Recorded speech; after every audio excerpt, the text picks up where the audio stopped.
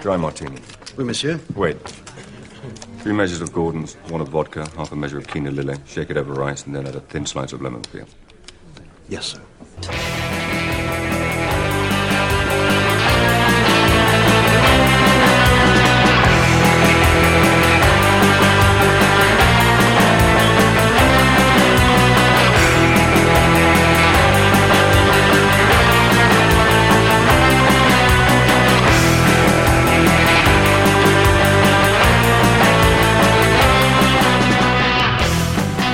In answer to your next question, the next movie is Elizabeth, which is just on Netflix. Okay, good.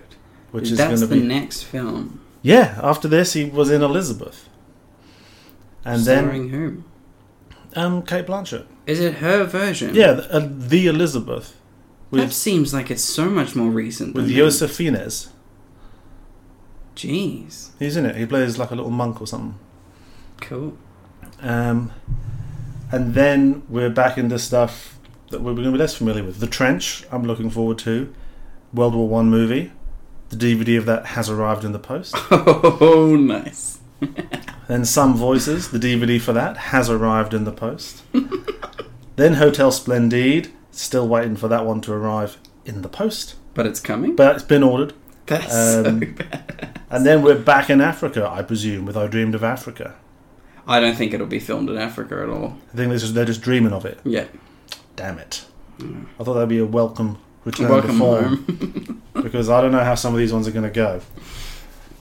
Well, if the last one is anything to go by, Sam, How are you? I'm doing alright. Yeah? Doing okay.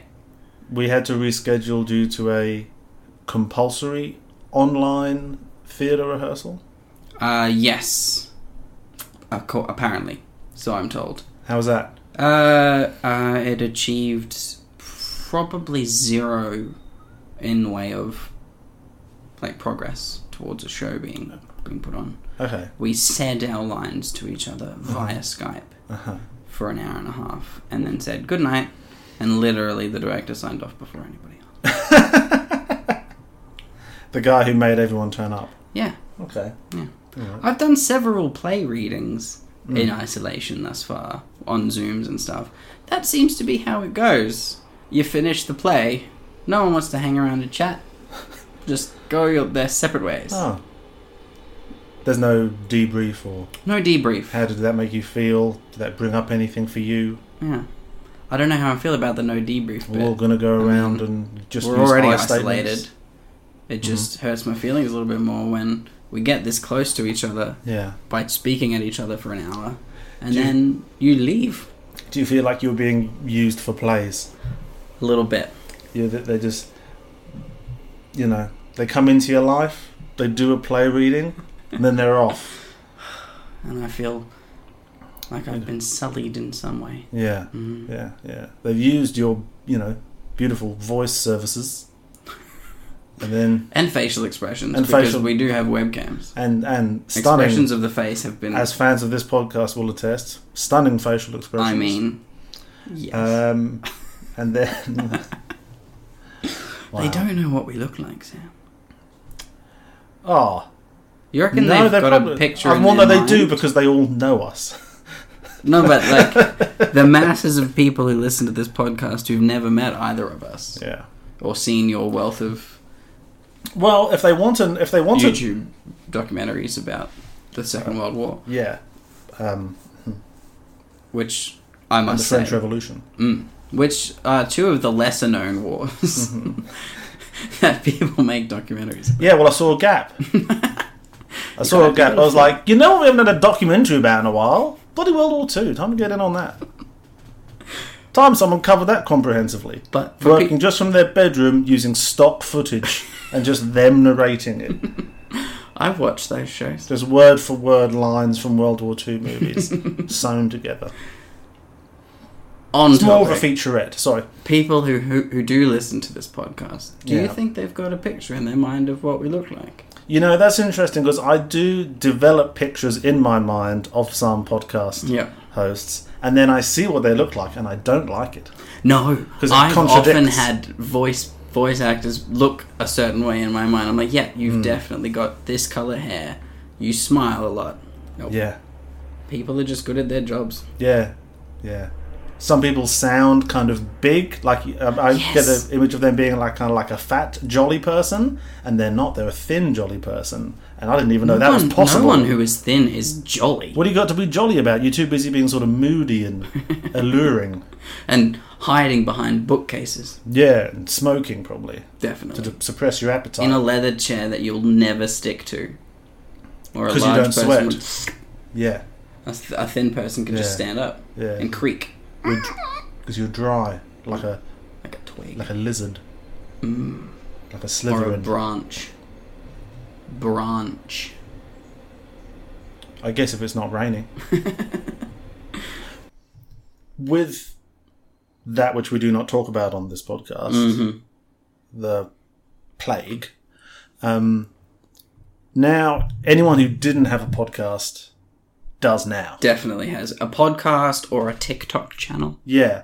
So, and I have a couple of feelings about that. One is when we started doing this sort of thing, we were like, the wave of podcasts had already happened, so we were behind the game if we were in the game at all. But now But there's now- a rush. There's been another wave, and it's like, well, we were ahead of that. At least we're not one of the Corona podcasts just jumping on the bandwagon, doing the one thing left See, that we can all you do. liked it after it was cool, but before it was cool. I liked it after it was cool, but before...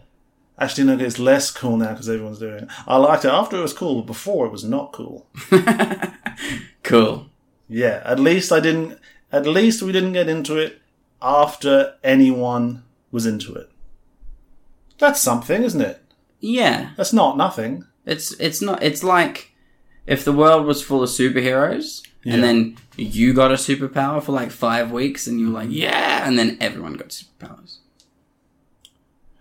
Kind of, although doing this doesn't feel like having a superpower. But everyone's got It them. feels more like a burden at times. Why? We get to hang out, get to true. watch glorious films. We do get to watch glorious films, which we're going to get to. Someone I know, Chris Martin, who's a comedian you would, And the No. lead singer of Coldplay. but also a local Brisbane comedian. Oh, yes. Yeah, the other Chris Martin. He started a podcast with Taylor Edwards, another comedian, called Binge Minute.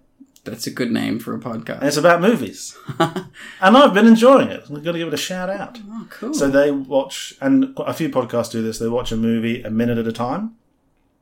and talk about that And minute. they put out a daily, like 15, 20-minute episode about that minute. That seems very arduous. Yeah, kind of. You've got to really be A into it. minute at a time. What intrigues me is people have done it for films where you could definitely get that out of it, like Star Wars and Die Hard. There's like Die Hard Minute and Star Wars Minute podcasts. Yeah. They're doing Moon, the 2009 Sam Rockwell movie. But there's... And it's going surprisingly well.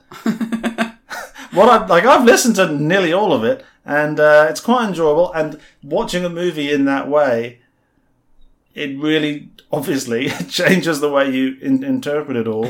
Where you come together and go, wow, what a minute. A real twist to what we thought was going to happen in the previous minute. And if you were just, surging through the movie, that wouldn't, you wouldn't pay attention to any of that. Be like, oh, there's all these little... you like that they slow life down a little bit. Yeah. Yeah. Yeah, because that's what we're all doing. Well, I mean, right not- now we are. Not also for any like reason that. that we can allowed to name, but No. that is what we're doing. So, yeah, maybe we should do that. What movie would you like to watch a minute at a time? And would you want to... Because you could do a movie we know, or the thing is they've never seen Moon, which Okay. changes it. It does. So they're trying Because to... I was trying to think of something that has so many pointless, like Blade Runner 2049, where like 2 hours of that movie is nothing. And Well, could so you imagine the minutes? So many minutes would be just Ryan Gosling walking like... Okay, guys, it's Wednesday, and look, That's 4 years worth of podcasts. Look, today's episode, I'm not going to lie, it's pretty similar to the last few episodes, where it's Ryan Gosling in the orange bit, looking at stuff. Today we are looking at something slightly, well actually it's the front half of what we were looking at yesterday. But though there are Same films- camera angle, and what a camera angle. Let's go into the history of it. 1960, you'd have to do a lot of that. There are a few films that have like enough constant changes all the time in film that it would work for. Yeah. Well, that's one of the things. I don't think Moon is one of those films. It is so far. That's good. But I guess the first few minutes of something are always going to be more packed because they're doing exposition and getting stuff going. But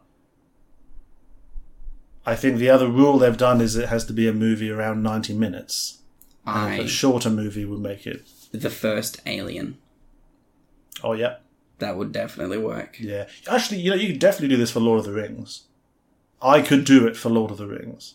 I would love to do it for Lord of the Rings. I would have something to say about every minute because of those they're movies. so well filmed. Would you do the entire trilogy? Yeah. Like every minute of Helm's Deep, I could probably come up with something to say about, you know how they did that? It's funny, actually. So he's on a cable, and that was going to be Liv Tyler, but then they changed it. So now, Yeah. This is another one of those mostly for Sam projects, isn't it? Well, that's what most of these are.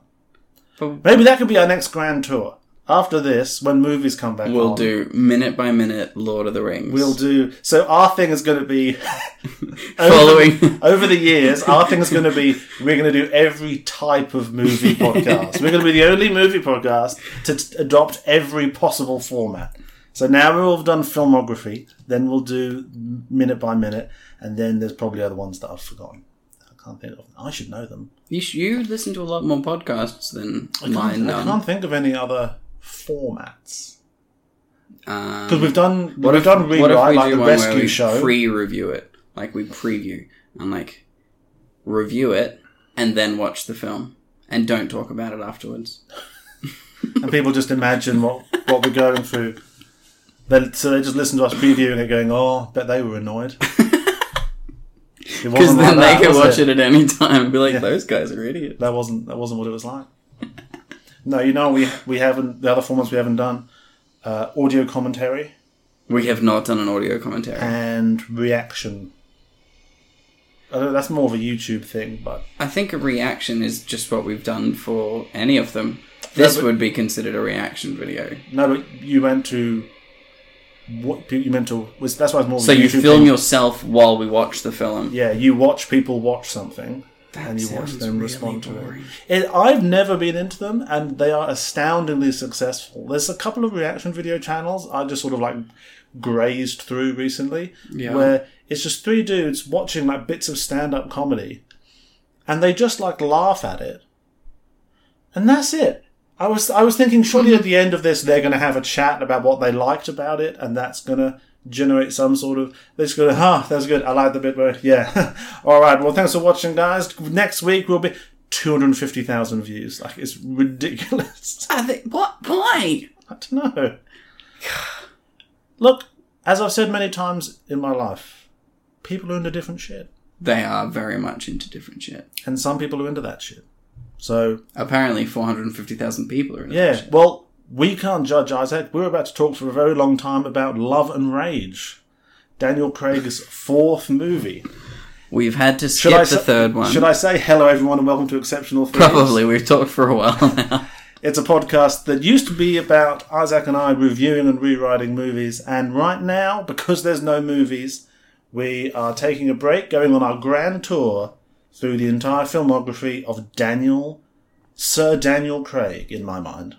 Not yet, sir. Not yet, Sir Daniel Craig. Future OBE, MBE, other Bs.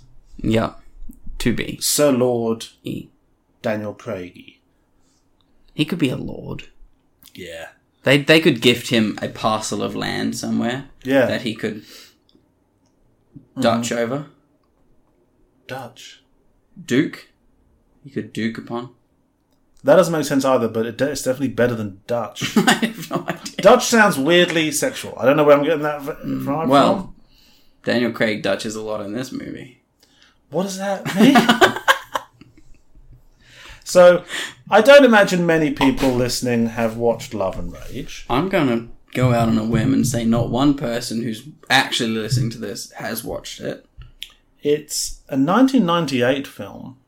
Yeah. And it feels older.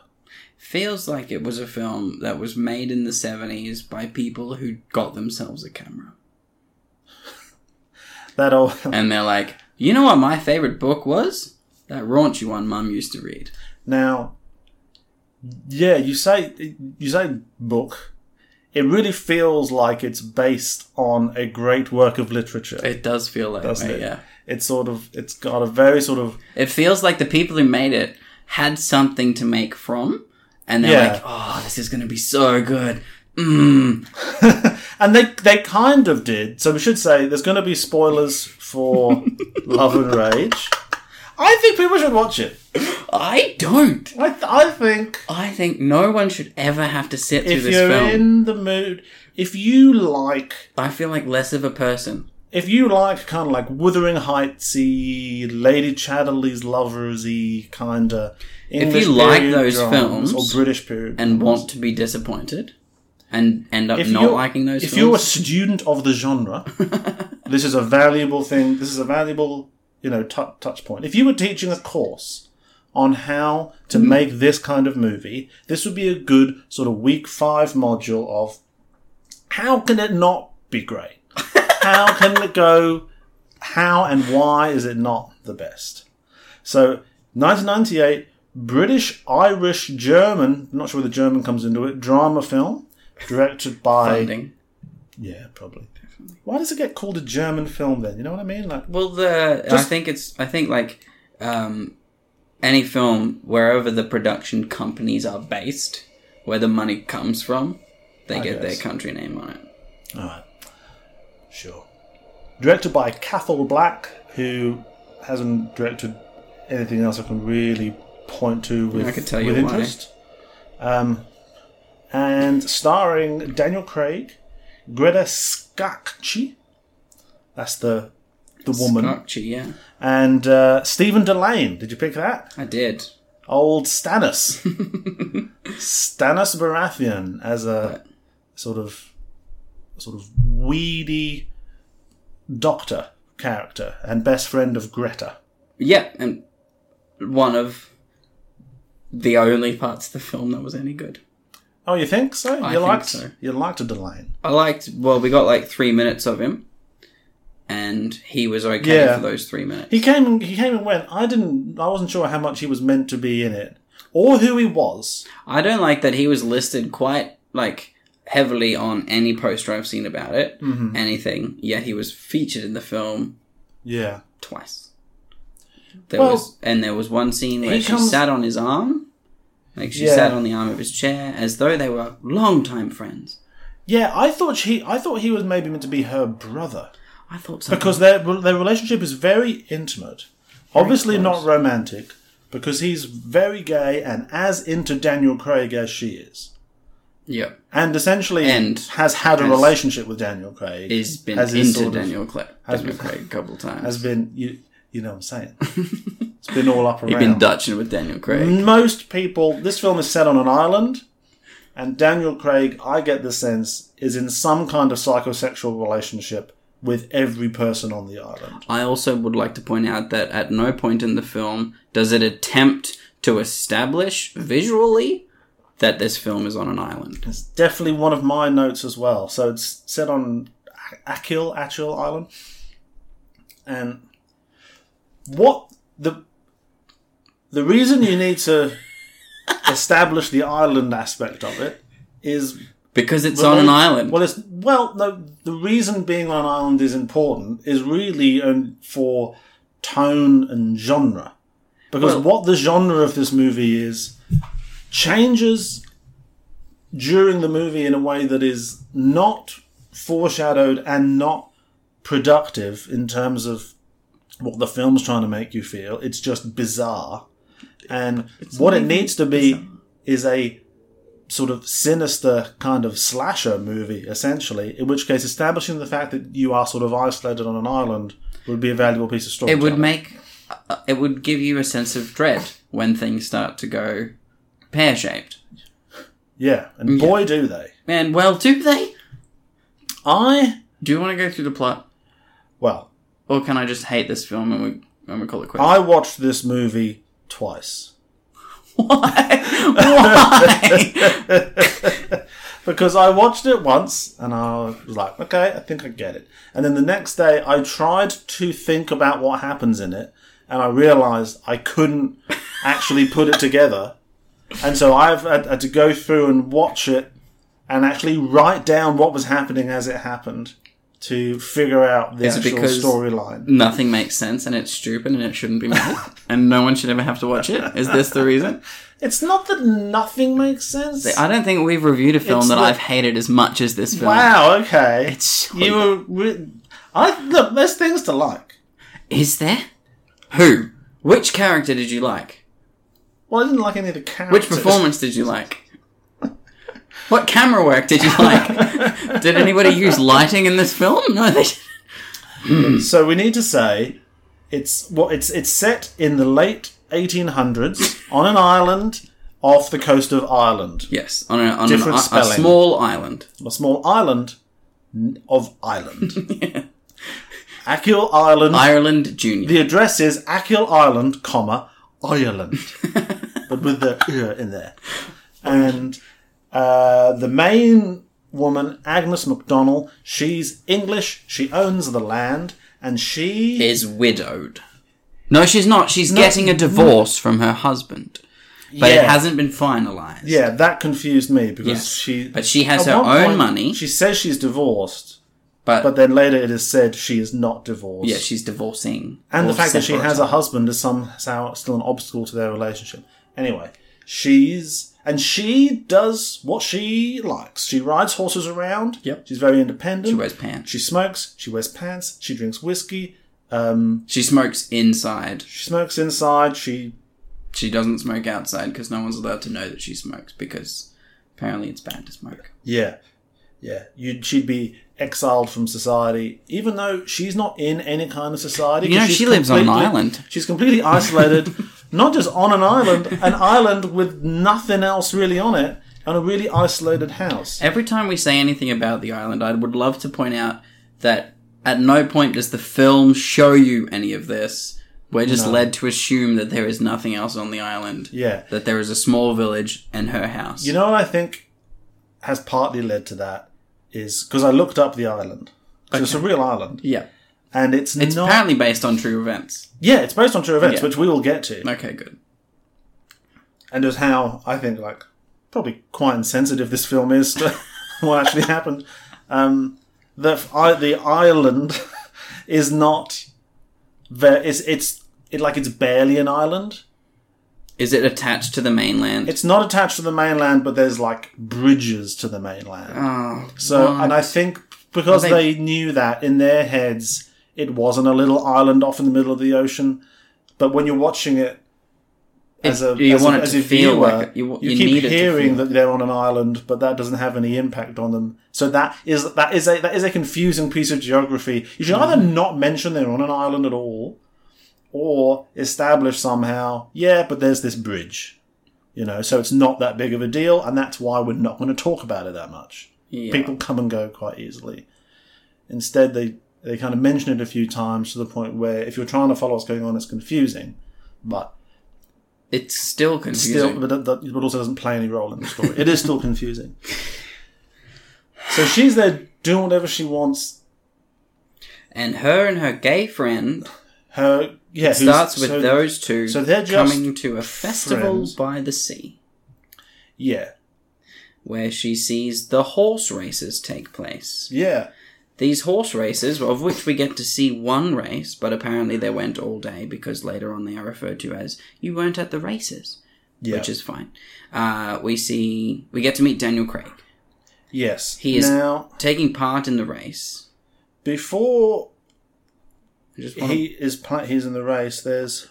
It starts off with someone in a face veil, in a carriage, in a storm, at night, trying to read a newspaper. Yes. And the newspaper's blown all over the place. And it managed to hold still for just enough seconds for us to read that something has happened in America.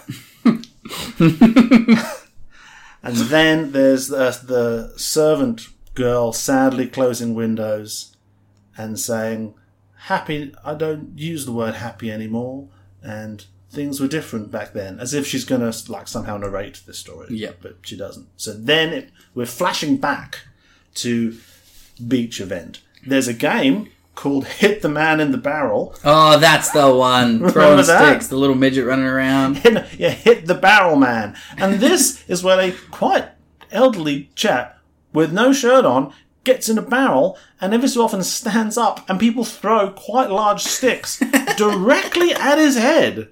And he just has to defend himself. No, he doesn't. He just has to duck down. And he just gets clonked on the head. And I don't know, you get a big teddy bear or something, or a big Pokemon. Whatever was pop culture at the time. Yeah. So you probably get an onion. Yeah. Or a radish. A giant inflatable onion, probably.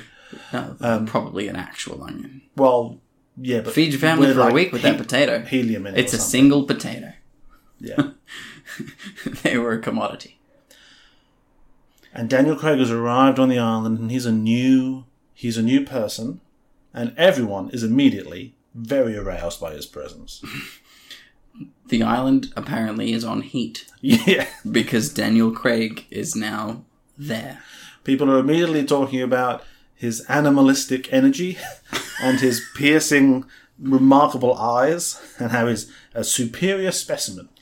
Yes. He wins the horse race. So There is a horse race. Right. Daniel Craig is in the horse race. boy, is he. Okay? He cheats by knocking a Oh, man did he? off of his horse. Said it That even- man then breaks his collarbone and is not mentioned again, but you get to hear about the collarbone breaking.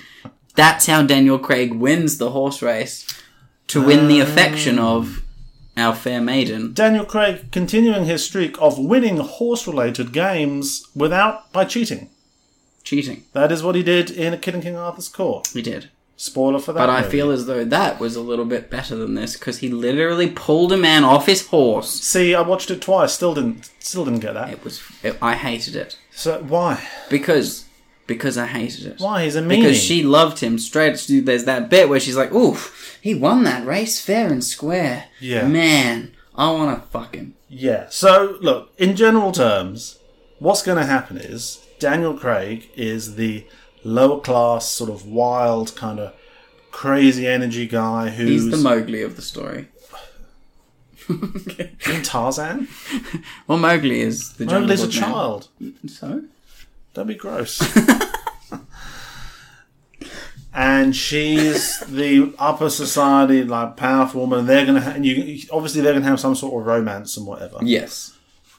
Or you're led to believe that you want this to be a thing. Yeah, This is like, But- she's going to fall in love with someone under her class. It's going to be so romantic. yeah. And we think we've seen this before. But this is also a continuation. This is also a continuation of Daniel Craig's theme of playing crazy people. Yeah. Sort of sociopathic characters because of his wild eyes. He does have very wild eyes. And so I think that's why, again, he's not a hero in this movie. No. You know, this is And I don't think it tries to. I don't think it. Oh, well, if it wanted to try to make that to be a thing, it at no point succeeds. well, I'm not sure if we are ever meant to think that he is, because it's interesting. If he's pulling the guy off his horse in scene 1, he's obviously a little bit off. Yep, and then Straight he's away. weaseling his way into several jobs. Yeah, so then he starts weaseling his way in. And then there's the main woman. One of my notes was more conventionally attractive Olivia Colman. Yeah, I could see it. And I love Olivia Colman. Olivia Colman is a very good actress. She's incredible. I would have preferred her to be in this film Loved her since Peep Show. because yeah. she can act. Yeah. She's not brilliant. No is she? one in this film is brilliant. Except for Daniel Craig. Well, Daniel Craig is brilliant in general, but in this film, can I talk about his accent or lack thereof? So he doesn't talk in that scene, but I think a couple of scenes later, So he's working as a first of workman all- on the... She has an estate. first of all, she finds him. See, so much happens. First of all, she finds him illegally hunting in her woods, That's right. and he says, "I'm the owner of myself," and that's when you start to realise, oh no, he's doing an accent Oh no, he's not doing an accent. He's again. doing an accent. Not a great history with accents, But it's not. Well, see, the South African accent was good. It was because he only okay. had several lines, Yeah. and they were all good. In this, you're like, oh no, it's the beginning of the movie. He's clearly one of the main characters, and he's doing a full-on Irish accent, and it's not. It's terrible. It's not like Razzie Award terrible. It didn't blow my mind how bad it was, but it is quite bad. We'll get to one thing that did blow my mind about the accent in a little while. When I don't he know starts who doing was different things. Okay, I don't know who was in charge of his accent, but they didn't seem to be aware that there's like. I think it was the first year uni student who directed it. Okay, I don't think they are aware that there's like different parts of Ireland. And you can't just do like general Irish and sort of swap between them. You can't do Over that time. and still not be able to do general Irish. Yeah, Yeah, sure. yeah, Sure. yeah. So that was a mistake. It was a That's just so mistake one. okay. Unfortunately, mistake one with this Daniel Craig movie was putting Daniel Craig in it as the Irish bloke. So Yeah. what do you think happens next? Nah, next is he is working part-time on her estate and weasels his way to telling one man, he tells, what's the guy's name? McSweeney, Sweeney, who is her agent, her agent. which means like The estate. foreman? It's like estate manager. Yeah. He runs stuff on the estate. So he applies to rent the houses from Mr. Sweeney. Yes, There's empty houses down somewhere on the estate Yeah, that are available for let. yeah, And he applies to Mr. Sweeney about it. yeah. And Mr. Sweeney says, I'll put in a word for you. Then he also applies to the lady about it. And basically gives them both bad information about each other, which causes Mr. Sweeney to be fired from his job. Yeah. So she's immediately. She seems quite. She's set up as being very sort of intelligent and independent, but then also seems quite gullible, and just never picks up that there's anything off about him. Which is surprising because his accent is terrible. Yeah, she doesn't. She realised this guy's obviously doing a fake accent, but she. That's And why there's different points in the film where she clearly seems to recognise, oh, this bloke's totally mental, but then forgets it again. Yeah, quite quickly. So the trajectory of the whole movie doesn't gel. No. I think that's the main problem we've got going on here. So he gets Sweeney fired. he rents the houses, and then she comes round to see him, and we get our first shirtless Craig. We do get our first shirtless Craig. So is this also maybe our first smouldering Craig? No, there's no smolder in that scene. Oh, he smoulders. Does he? Yeah. Anytime a guy like shirtless and they're wearing the trousers with like the braces down, and they're like cleaning a hand with a rag, and they look up. That's smouldering right there. Okay. I'm gonna pleasantly wait for a proper smoldering Craig. Maybe it came in Obsession. I'm not saying it's the best smouldering Craig. I'm saying it's the first, and no one's going to smoulder their best straight out the gate.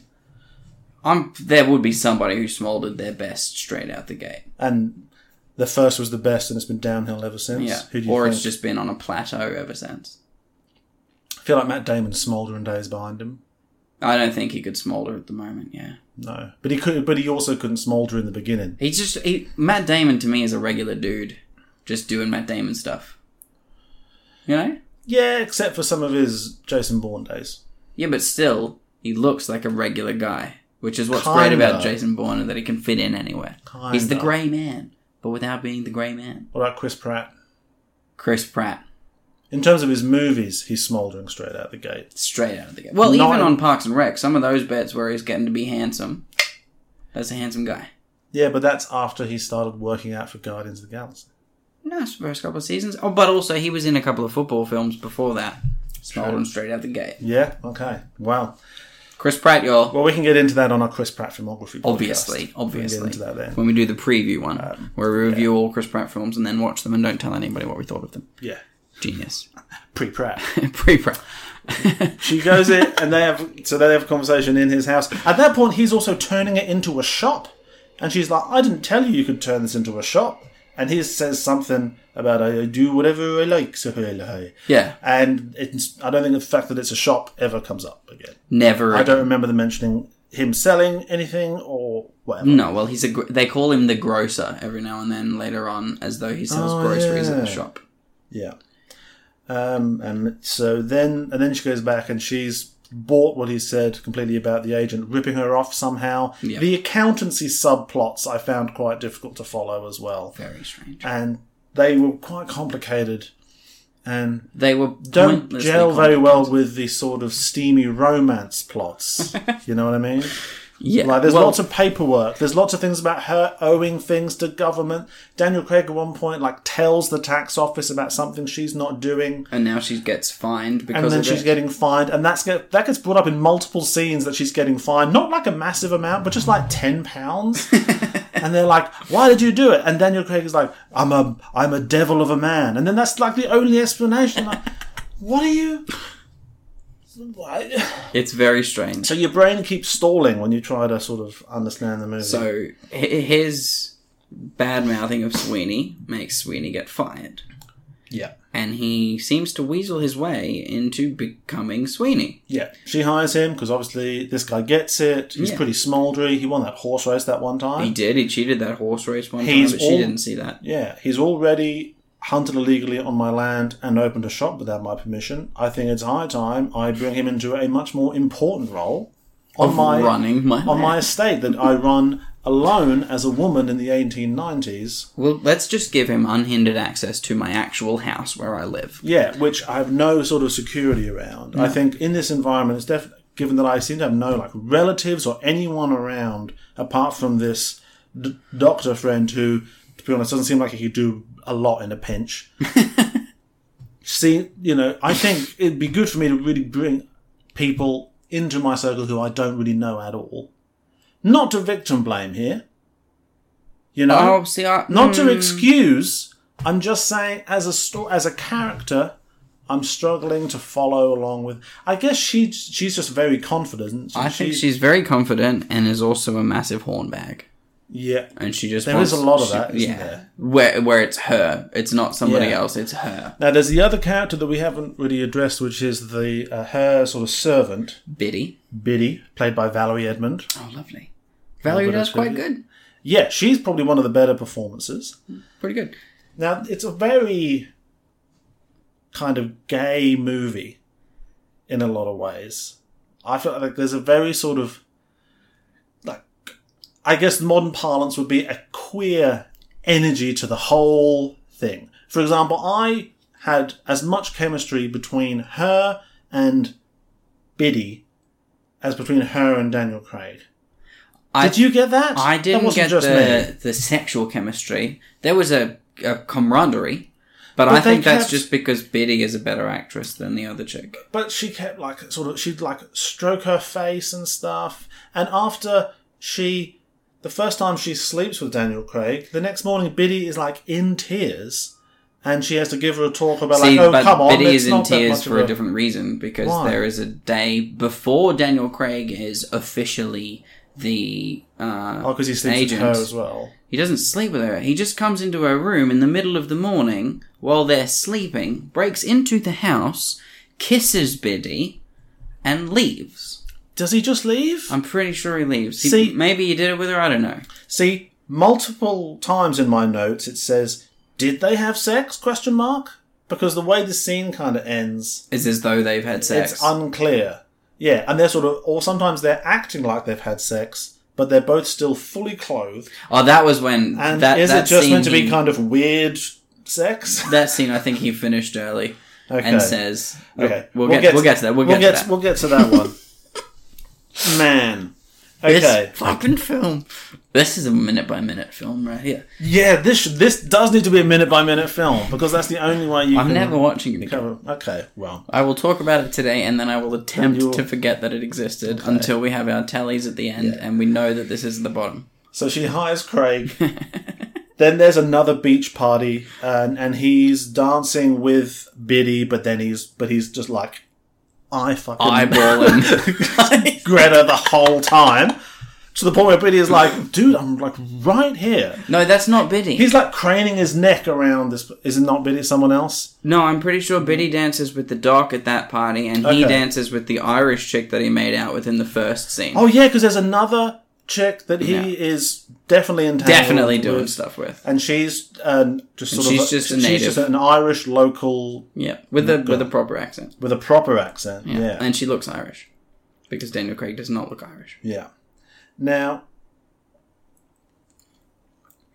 then that night is when he sneaks in, does whatever he does with Biddy. Biddy. So you were saying when she's crying, that's because she's sad because she feels rejected? I'm pretty sure. She does seem pretty into it in that scene. She does. Well, she doesn't at the start. Well, yeah, but because then he's fucking just broken into the house. She is asleep. She and also he doesn't tell No, Greta she doesn't about let it. anybody know about it. She's like, I'm not going to bring that up. I mean, sure, he's been hired into a really important position, but Sure, we're going to I be guess working together for you'd be the foreseeable conflicted ever. anyway. Like when you really go into a lot of their decisions, you can sometimes imagine how in the muddle of the moment there'd be lots of like competing incentives, and To not say maybe something. that would happen. But that doesn't work very well as a film because the whole time. Because unless you're really paying attention and really trying to imagine things from their perspective, it's just like, well, what's going on? So that's a problem.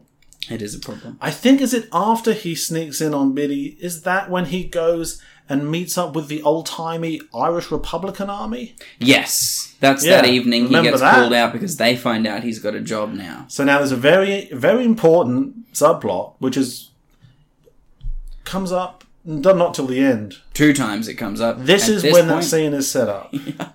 There's the IRA, and But they're not the IRA, they're the Irish Republican something. the Society.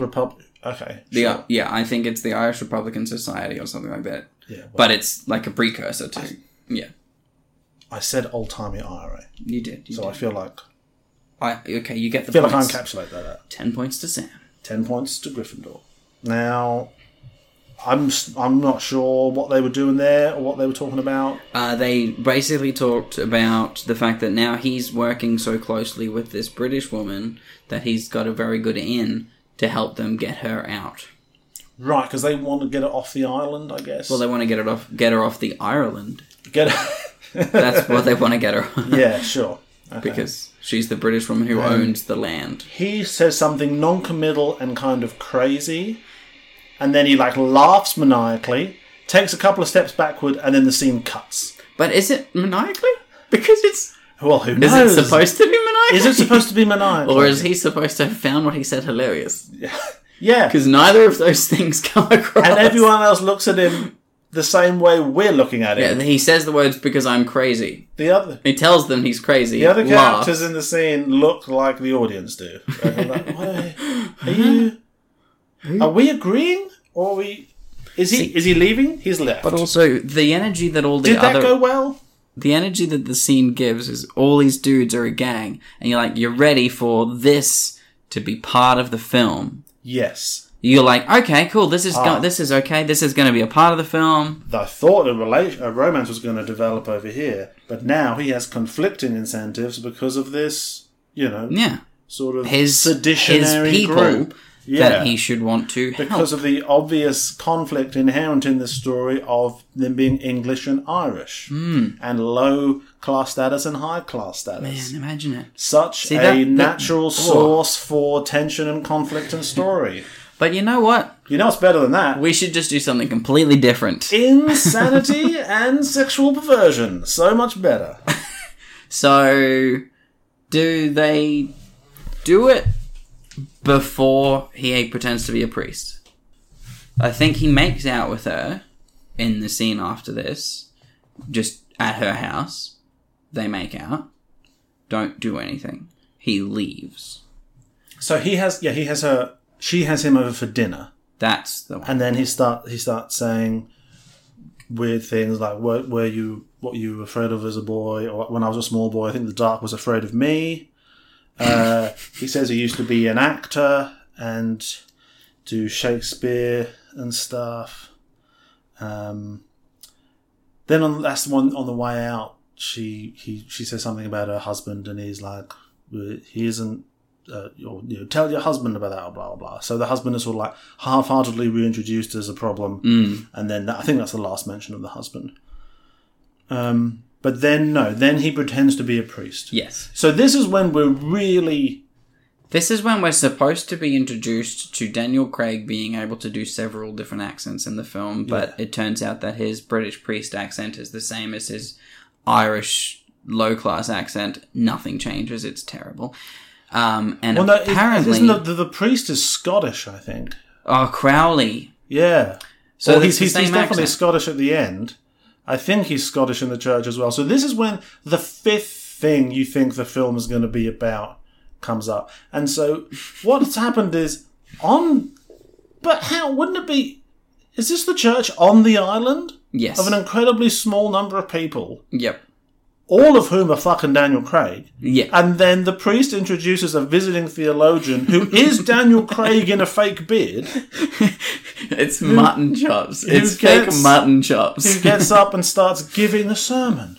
And apparently his sermon is so hilarious that Greta starts to laugh uncontrollably. She's the only one who recognises him, and she can't stop laughing.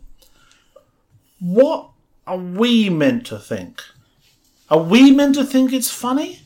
I don't know. I think maybe because it's really not. But also, I think her laughter goes for about 5 minutes too long. She laughs for an incredibly long time. She leaves the church. There's no significance to anything he's saying, so there's no reason for us to hear a lot of his sermon. She laughs and laughs for a long time. There are definitely some points where the audio of the laughter does not sync up to her. I'll say that.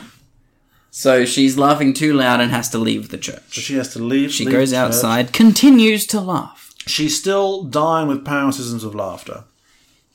And so now we're thinking, okay, Daniel Craig. Why would he have done this? Why would you have dressed up as a priest for no reason? Yeah. Did you kill the actual Father Crowley? Is he dead somewhere? Yeah. Are you trying to win your way into a house? It's a bit of a Christmas Prince situation in a way, isn't it? No, it's not. A little bit. I don't want Daniel Craig in my Christmas Prince movies. A little bit. Backtrack on that. Christmas Prince 4 with Daniel Craig. Not with this Daniel Craig. No, not this character, but just... I think we just forget about 1998 at the moment. In our episode on that, we made a big deal out of what happened to the original tutor in the first movie, and there is an answer to it when I rewatched it most recently, this last Christmas. And now I can't remember what it is. That's a good thing to bring up on a podcast. She got shot. The thing is... No, she was like her family member was sick or something. And there was they're great movies. Like, it's all tied up in a bow. There are no plot holes. Let the record show. Feel free to go back and check out our great Christmas Prince podcast episodes, guys, on the previous incarnation. The thing with the priest scene is, we don't know why he's doing it. No. But it's not going to be useful for us to figure out why he's doing it either. No, well, it doesn't come back in any way, shape, or form. Well, that he has a reason for doing it. Him impersonating people is a part of his thing, but it's not added together into a character trait. What Daniel Craig's character wants is really unclear throughout this movie, and not in a way that he's just a sociopath who... See, but there's a lot of sociopath characters. You'll know what their goal is, or their want or desire. Yeah. At no point in this film is it clear or attempted to be made clear. Yeah, and what he wants. But you can also have a sociopathic character who, just wants to watch the world burn, and so is doing kind of random destructive things, and you could make that something, but this also doesn't come together into that. No. It's just... off topic. It's like free associating, like they're just picking words out of a hat, and then he did this, and then he did that. Yeah. Off topic. what is your opinion on his performance as somebody who is unhinged?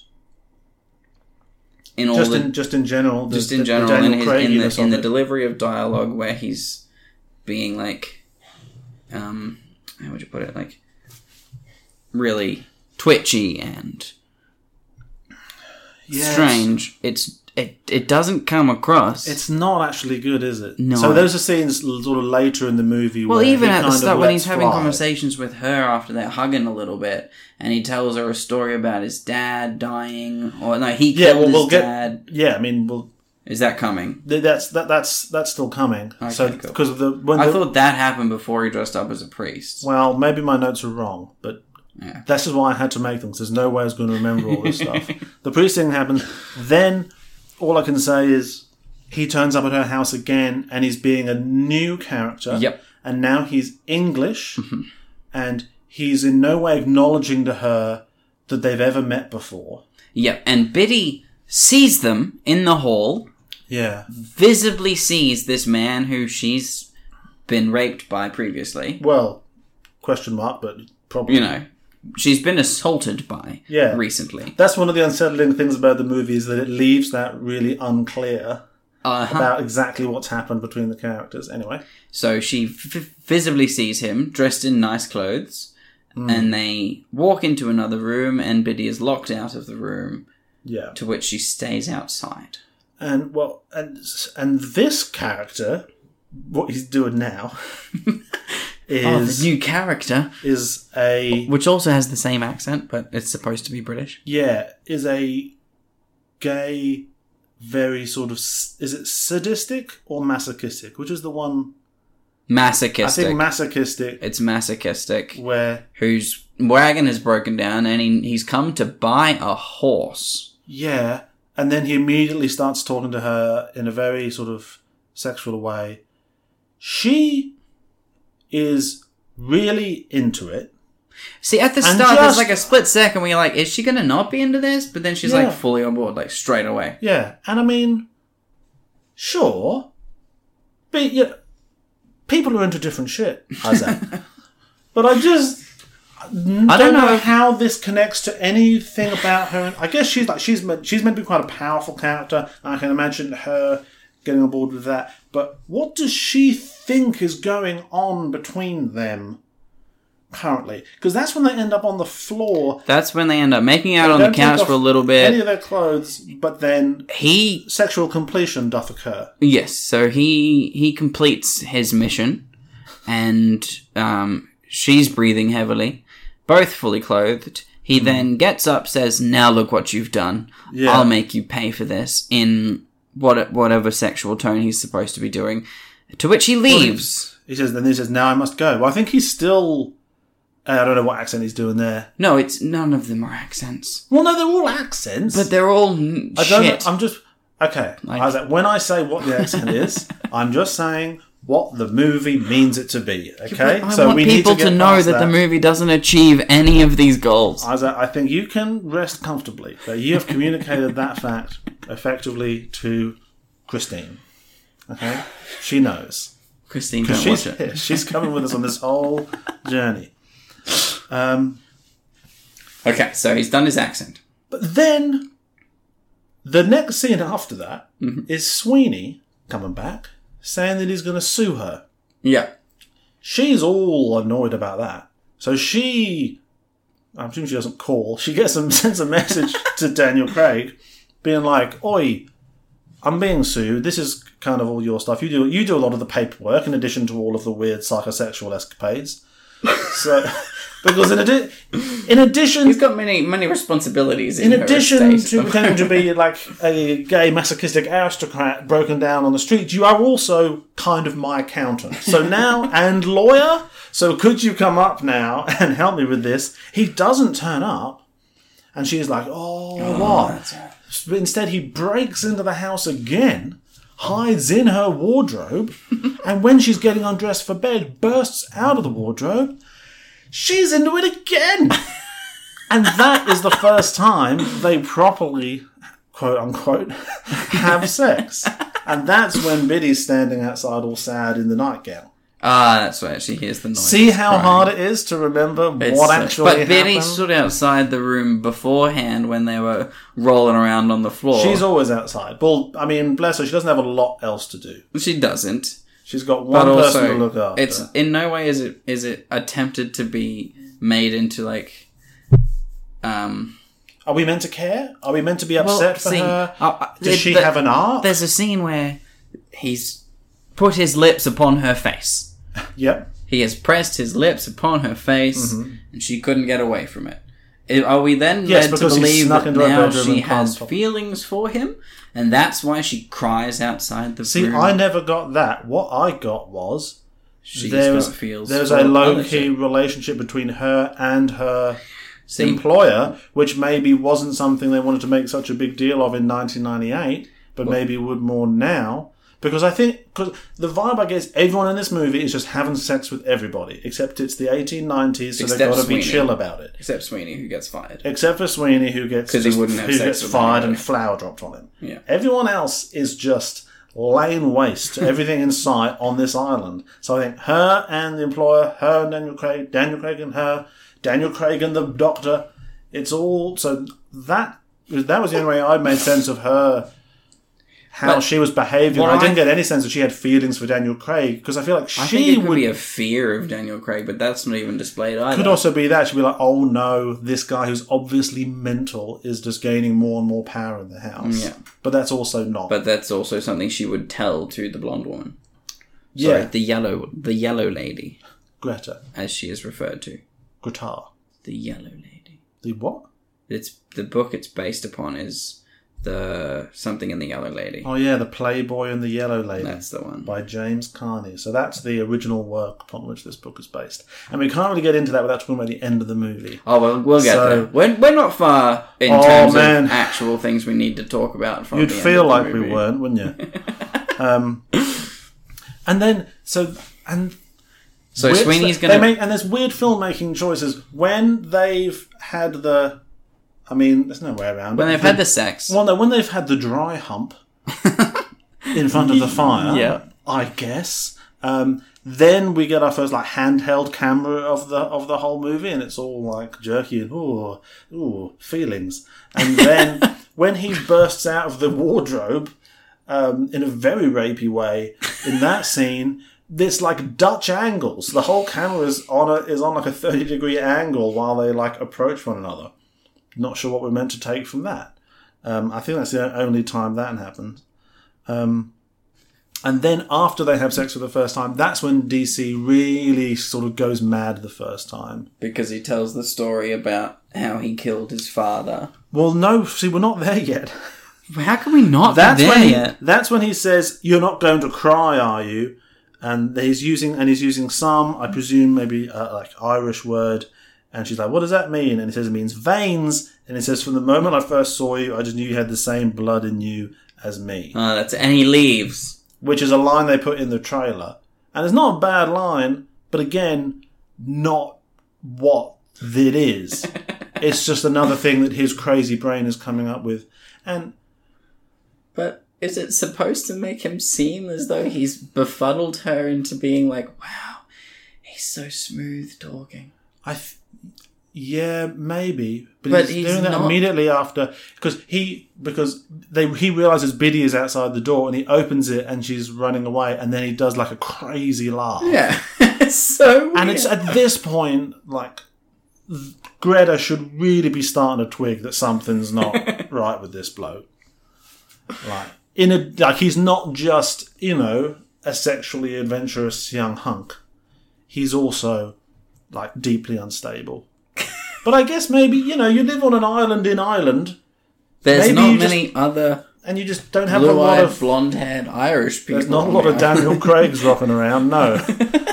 And maybe you just don't have that much context for what is normal behaviour. I don't know. Maybe everyone was just mental back then. Maybe her husband never touched her at all. Or her and she husband never was like instigated this. it. And she's like, this is And just what dudes this are. is the first sexual contact she's ever had.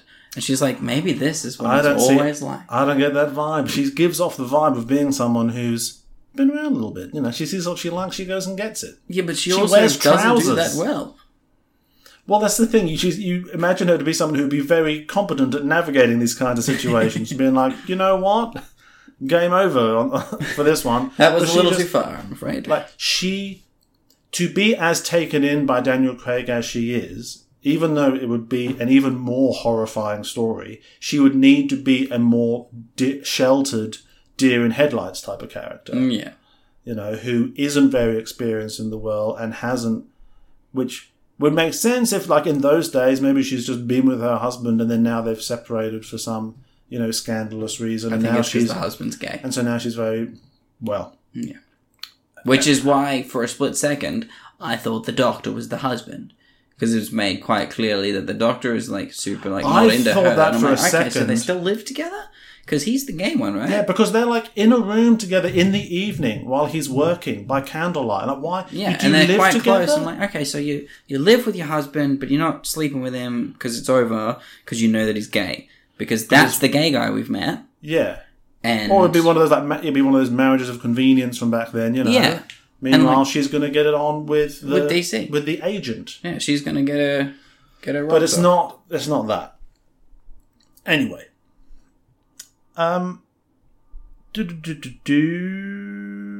Then the next morning is when Billy's crying, making the bread. Then she goes round and visits DC's house. And they talk about him a bit more. He says, I don't have a past. I think I'm a figment of someone's imagination. Then he says, Man, look, art. none of these lines on their own are like necessarily awful. art. That's what it is. It's art. See, the whole thing feels like first year uni students making an art film. Like, oh, this would be so and meaningful. You can't make art, Isaac, without making some mistakes. This is how we get to Bond. Okay, just remember that. Okay. This is how. This is a stepping This stone. is a stepping stone to glory Casino Royale. and greatness. Then he tells the story of, he says, promise to never tell anyone that I killed my father because he struck me, Yeah. because she hits him, whatever. And then I don't even want to talk about it because it never comes back. Apart from now, See, he says it though, and then he says that he was joking. yeah, Look at I'm such a good actor, aren't I? yeah. And she kind of, I presume she believes he's joking, because otherwise now he's explicitly telling you about how he's murdered people before. And that should really, I mean, you wouldn't have any red flags left. The red flag container would be empty. You'd be like, You're tearing up sheets now. You've Look, got red sheets. I'm giving you yellow flags, but that's only because there's no red ones left. Then the doctor... What happened to the curtain? I just needed some new red flag. Then Stannis Baratheon visits because she's having hot flushes. Don't know why. Doesn't matter. Wait, It's has re- she visited Daniel Craig yet and seen him leaving? Seen him leaving. Seen the Doctor leaving Daniel Craig and said, I'll see you next week, buddy. I think she has, because when that she- was a thing. That was a weird thing that happened. Oh, that's that night when she goes down to the shop, down to the thing, and they actually do have sex, and he tells him about his dad. Mm-hmm. She's outside. Oh, yeah. The Doctor leaves And, and says, "See you next week." And Daniel Craig's doing up his pants. Yeah, and so you think, oh, the fact that Daniel Craig is also sexually involved with the Doctor might introduce some kind of tension or conflict into the relationship. Yet she walks But- inside and they do it. It doesn't. They proceed together exactly as if that hadn't happened. When the Doctor comes around to see her because she's having hot flushes, and she's like, oh, no, you'll be right, which is basically all doctors could do back then. She says, he says he's been playing chess with Daniel Craig. Yeah. Boy, has he. Ooh, checkmate. A little bit, a little bit of strip chess. A little bit of that you know what I'm Dutch saying? chess. How they play it in Deutschland. That's where Dutch people are from. Yes. Europe. And she's angry about how they're playing chess, because chess means doing it. Obviously. She's been playing chess And there's with just Biddy like for a long there's time little now. bit of, I really think anyway. And there's a little bit of, and there's a little bit like, oh, we shouldn't both be playing chess with him. And then they're like, oh, but let's anyway. And then that's kind of the end of that stuff. Then some guys So this is the sequence of events that happens after that. Like, I don't know. Like, the way This is they... a sweeping epic of historical accuracy. What the plot points are never very clear. So there's... I couldn't tell you where any of the acts end. No. You know? No, definitely I not. don't know how many acts there are, but things kind of roll on one to another. It's like a serial that's been really compressed, maybe. Not that the serial would be good, but it's like maybe this was a story that was told over like 50 chapters in like a Dickens book or whatever, and then they've compressed it somehow into this movie, so they just weren't sure what to keep or what to take out, and so now it's just all over the place. They just chose to just omit every second chapter. Yeah, yes, that's very good. That's exactly what it's like. So after the chess conversation, blokes turn up to put glass bottles on all the walls. Mm-hmm. I presume that's to stop people breaking in and whatever. Yep. Daniel Craig has ordered these people to come up, and they're smashing all these bottles and they're sticking broken glass. And she comes out and she's all angry about it. She's like, I didn't ask you guys to do this. What are you doing that for? They're like, oh. And she's like, well, stop it. And so then she goes down to confront Daniel Craig about it, all annoyed about the bottles thing. Then they get into a conversation about how he's told the tax collector about something she hasn't been doing properly, so she's going to have to pay £10. They start to argue about that, and then he seduces her again while the guy from the old-timey IRA watches from the attic, because he was there before she arrived. He kind of realises they're being watched, and for some reason that's a problem for him, so he decides to stop them having sex, and then... he says, do as I... And then I'm not sure what he's getting her to do, but he says, do as I say, Agnes, and then he says, I'll make you laugh, which is another really like creepy, random thing to say, but it's like a robot. It's like a Russian Twitter bot. If you try to make a psychosexual sort of psychopath in the form of a Twitter bot, and it just had to say 140 character weird creepy shit over and over again. That's pretty much what his character says. And in the moment, it's very bewildering. He's got a specific set of responses. Yeah. But he's not even responding to anything. He's just saying it. He's just throwing it out into the world. I'll make you laugh. In the moment, I was just so bewildered watching. I was just like, yeah, I guess. Because it's got all these sort of prestigious trappings, I think, as a movie. But does it? Yeah, trappings of, like, the time period, the way the characters, some of the time, talk, the movies that are made... What you expect the film to be. You expect the movie to be a lot more sort of staid and... You want leather-bound than it actually is, and it's so weird. You want like the Atonement. Yeah, Atonement. You want the tone energy. of the start of the Atonement. Yeah, where mystery is happening in the background. You don't know what the mystery is. Yeah, and that has like not weird, but like sexual stuff in it and class and all the rest of it. Really well. But yeah, in a way that it's aesthetically coherent. Yeah. And here it's just like to repeat it. I'm uncomfortable just repeating it. I should probably stop. I don't have to. No. Then we are getting to the climax of the movie. Oh, finally. So then after that, remember the broken bottles thing? Anyway, after that just ends, then he sends her a letter and asks her to meet him at a hotel on the mainland. That's it. Yeah, on the mainland. And he's dressed as a priest. Not tell anyone. Yeah. In between him sending her that letter and her getting there, McSweeney is... I think he's just the Sweeney, Mr. Sweeney. I'm pretty sure he's McSweeney. Okay. Maybe. I mean, I don't know. I thought it was just Sweeney. Like he's called Sweeney. Yeah, it is. Mick makes it sound a little bit more Scottish. Yeah. Is he? I think he's Irish, though. Yeah, I think he's supposed to be. It's fine. They They meet. Presumably Daniel Craig does a trap on him where a big bag of stuff falls on him in a place, like a barn or something. We don't get to see that take place. No, we see it fall on him. Oh, okay, cool. Yeah. It I must really have blinked. comes out of nowhere, and Must it's a have very blinked. short scene. Yeah. And it is mentioned later that he's alive, but terribly injured. Yeah, Why? Why did he do because that? he's suing her, Oh, yeah, and he needs I to guess. stop suing her. But just... The way to do that, hurt him. I guess. It's exhausting to think about. And then they get to the hotel. He pretends to be the Scottish Reverend again, and she's his wife. She laughs a lot.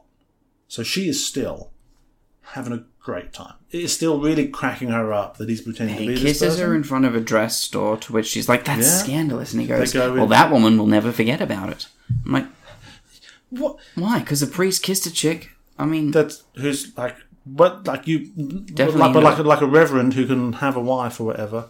Again, surely lots of people in the town would know her or him. Like again, it's not the mainland's far away. They go in, they try on a load of dresses, they're having a little like a yeah, little sweet montage. Great to have a sweet montage. And then he goes, "There's a bit missing from that one," because she's got her boobs out, yeah, which is weird. it's like I don't know what it's like. It's not like anything you've seen because it's It's not really something not. people should see or have seen or be forced to see. Yeah. Yeah. It's like it's a lot of it's like them it's a really kind of 5D chess level of gaslighting is what I feel like's happening. Yeah. Where he is not that it works or you should be impressed by it, but it's like he is messing with her head in a way that's so subtle and complex and random that even as an audience member, you can't piece it together when it's happening. Because I couldn't piece together what was happening as it was going along, but I still really had a sense of, I feel like it's clear that he's not a good person I to think be around. The first time that she realizes or that she's allowed its storyline to realize is the next scene where they're in the restaurant. So then shit gets real heavy. And they go for dinner at the hotel. The chick from the IRA sees them in town. Ah, cool. Means nothing. Nope. And at dinner, he really starts to lose it. He's Yeah. yelling, he's gesticulating. I think he's meant to be quite drunk. He's supposed to be acting drunk, He's drawing attention to them. and she is not having it. Someone spoke about a centaur earlier in the movie. Yeah. About which half is the good half or whatever. And I mean, legitimate conversation. Oh, no, I not think having a go at that. she refers to her husband as never loving her. He always loves centaurs because there's a man at the front. Oh, did she? Yes. Oh, okay. So everyone's she gay. used the centaur metaphor to describe how her husband is gay. And then on the way up to the bedroom, when the innkeeper's lighting them up, taking them up there with a candle, and then you just hear Daniel Craig start talking about centaurs again, and he says the horse half is the most interesting half. The most interesting half. So at this point, is this character now just so spun out he'd also quite like to fuck horses? Is that kind of what's going on now? Getting technical though, That's going to be a good thing to there clip is out. no horse half of a centaur. Good point. A horse Centaur. is like Two-thirds. 2/3. Yeah, absolutely. Yeah. Well, I mean, You get 2/3 of horse, 1/3 of one half Well, of human. depends. 2/3 of a horse, one half of a human. Well, it depends if you are keeping the horse and the human standardly proportioned. Yeah. Because you could have an extra large human half because I feel like just the top half of a human on the rest of the actual horse would look really out of sync. Well, that's how they animate a lot of. That's how Ferenz is animated. He's just a tall man. I feel like if he was a man, his body would be bigger than a man. Oh yeah, you know he what I would be mean? at least 8 feet. Like if you put the top half of us on a horse, we'd look ridiculous. It'd look normal on maybe a mule. Imagine if you were a centaur just not in shape. Just like with a bit of a dad bod going on. Imagine You'd be if like, you can were I a wear a centaur. shirt? No, we're centaurs. But you were a human, full human with human legs, and then a horse is behind with 2 horse legs coming out the back. like you in a pantomime. Exactly. They're like, guys, you know I can't keep up. Why do you keep making me come out on these things? They did me wrong. I'm actually half human, half horse. See, it doesn't work when the proportions are like this. It's a vertical cut. It's got a horse one horse arm, one leg. Inbreeding, goes wrong. It goes wrong after a while. But the horse half is the most interesting. Horse half is the most interesting. It's like an episode of Rick and Morty. A lot of, like that's what some At of least this an is. episode of Rick and Morty quite often They're has like, am I high? a nice resolution. Yeah. Like, that story, made sense. That thing, that came back 20 minutes later for the ending of the episode. Yeah, That's great. so in an impressive way, this movie is actually even more nihilistic and sort of surreal than Rick and Morty. All right, so they have dinner, Checkmate. head upstairs, he's talking about horses. Dan Harmon, and She has not had a good time at dinner. no, so now, and I think it's only now that she's sort of trapped in that room with him in like a way in this town, even though now there are the most people around who she might be able to get help from. Again, not to victim blame, it's a very complex situation. And we should be probably pretty delicate here because he gets more and more worked up. He starts making fun of William, the doctor. Mm-hmm. She really doesn't like that. And then he just rapes her Yep. in an absolutely horrifyingly sort of graphic scene. Yep, and That- he tells her to ask him not to hurt her. I don't even want to say what they say in it. Okay. And then it eventually fades to black with the sound. Quite a lot longer than it needed to take. Yeah, just like with the sounds of sexual assault going on in the background. Mm-hmm. And I've got to say, that really changes the tone of the whole film. Because then you're really like, okay, so what the hell were we meant to think about anything up to now? Leading up into this point. Were we meant to be surprised by that? Because if we weren't, then what are we meant to be thinking? Because we're completely disconnected from who is ostensibly our main character. Because we have been able to see this coming a mile off when for some reason she couldn't. Yeah. So, or do they think the audience is going to think, well, maybe this bloke's all right. They were having lots of fun trying on those dresses. Oh no, he's crazy. But that crazy thing is completely continuous with the many other crazy things and violent and aggressive and unhinged and invasive things he's done throughout the film. Yep. So it's not a lot of fun at this point. No.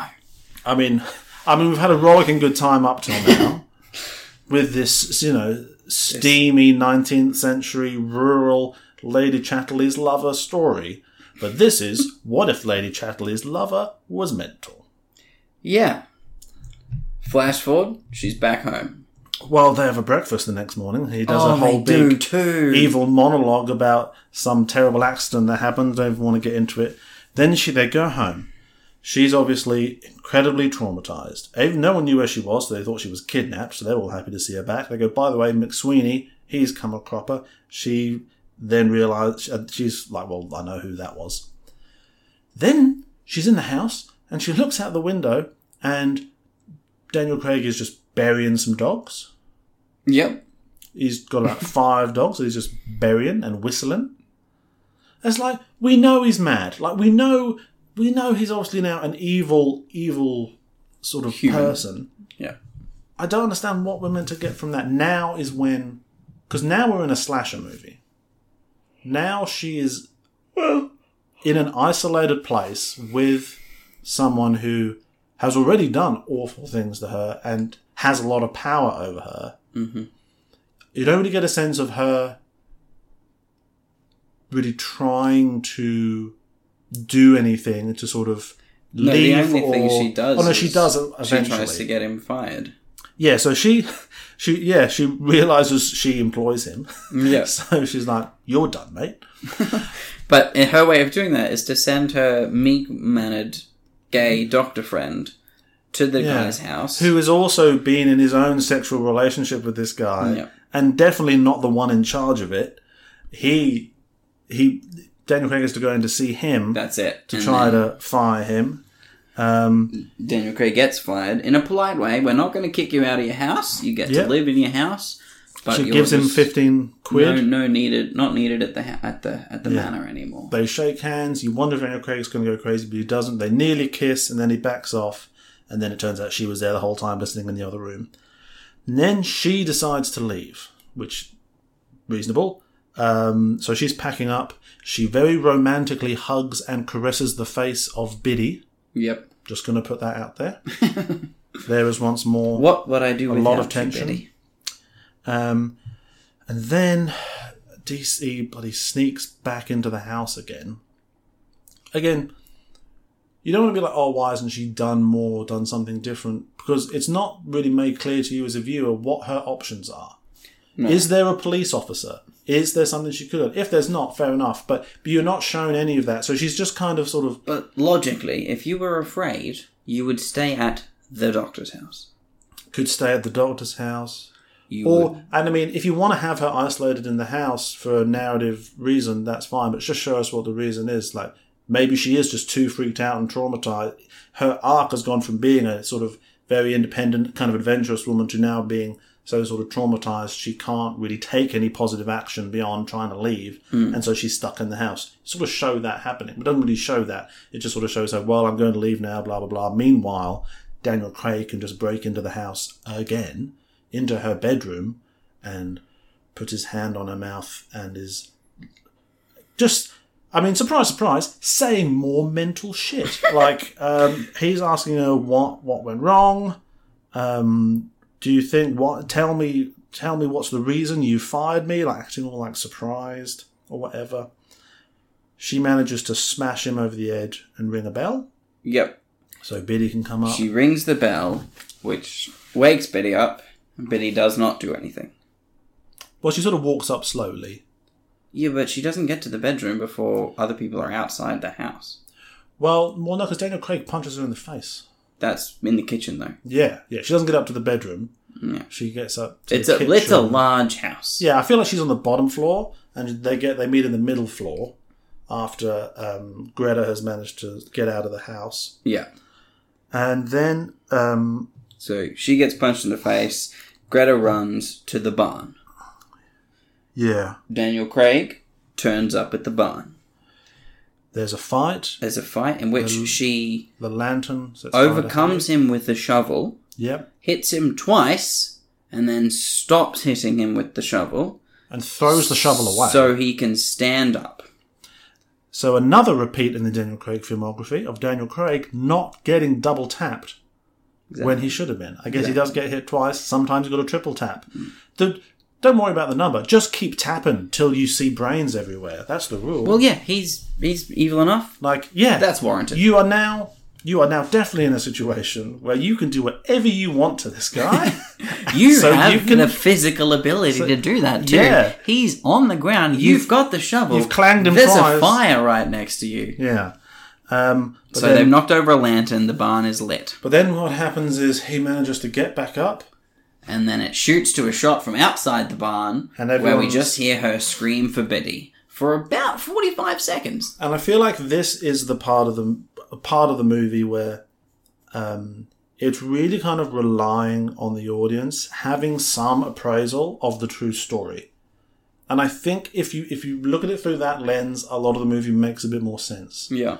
If you expect your audience to have had an idea where this was going, then the twists and the turns are a little bit more intelligible because you're thinking, ooh, I wonder how that's going to get us to where I know we're going. Yeah. When you don't know where you're going, this is a horrible and terrible place to have ended up that means nothing. Yeah. So she eventually staggers out of the barn with her face mutilated. Mm-hmm. They hide it quite well in that scene. Yeah, they at least spare us seeing it. But she has been horribly attacked. Cut to courtroom. Yes. Well, yeah. Cut to courtroom of the doctor describing her injuries Yeah. to the courtroom while Daniel Craig sits there all nonchalant, Yeah. ready to go to And jail. the doctor is explaining these horrible injuries where she's basically lost an eye, she's lost her nose, various other things. He thinks some of the injuries look like they were done with teeth. So, and that's all historical record. Mm-hmm. Spoiler alert for what the true story is. So, and I think that sort of what's made it such sort of a famous story. And then a lot happens. In the space of like 40 seconds. So this is what then happens at the end of the movie without any of it being shown. And this is when the fact that it's a true story really, really, like drains what hope there was for the movie being in any way kind of anything. He breaks out of jail. So he's convicted and he's sent to prison. Yeah. He escapes from prison. Escapes. Goes to the US. He escapes to America. Is then hailed as a hero somehow of the IRA and gets to shake hands with the president and is in the paper. Yeah, well, I don't know if it's the president, but whoever's in charge of sort of the state where he was, he gets caught when he's over there, and they somehow manage to spin it that the attack on the landlady was a political act by the IRA, in which loads of, or whatever the IRA was done by loads of men at once, and therefore you can't extradite someone for a political act, and so he gets to stay in America. For 7 years. Which is what happened. Yeah. Which is an amazing story. I'd love to see a film about it. I'd love to see not this film. Yeah. Yeah. And again, that's done with a bit of an American voiceover, and we go back to the shot of the person with the face veil in a stagecoach in the middle of the night in a forest in a storm reading the newspaper about it. I don't know how they can read it.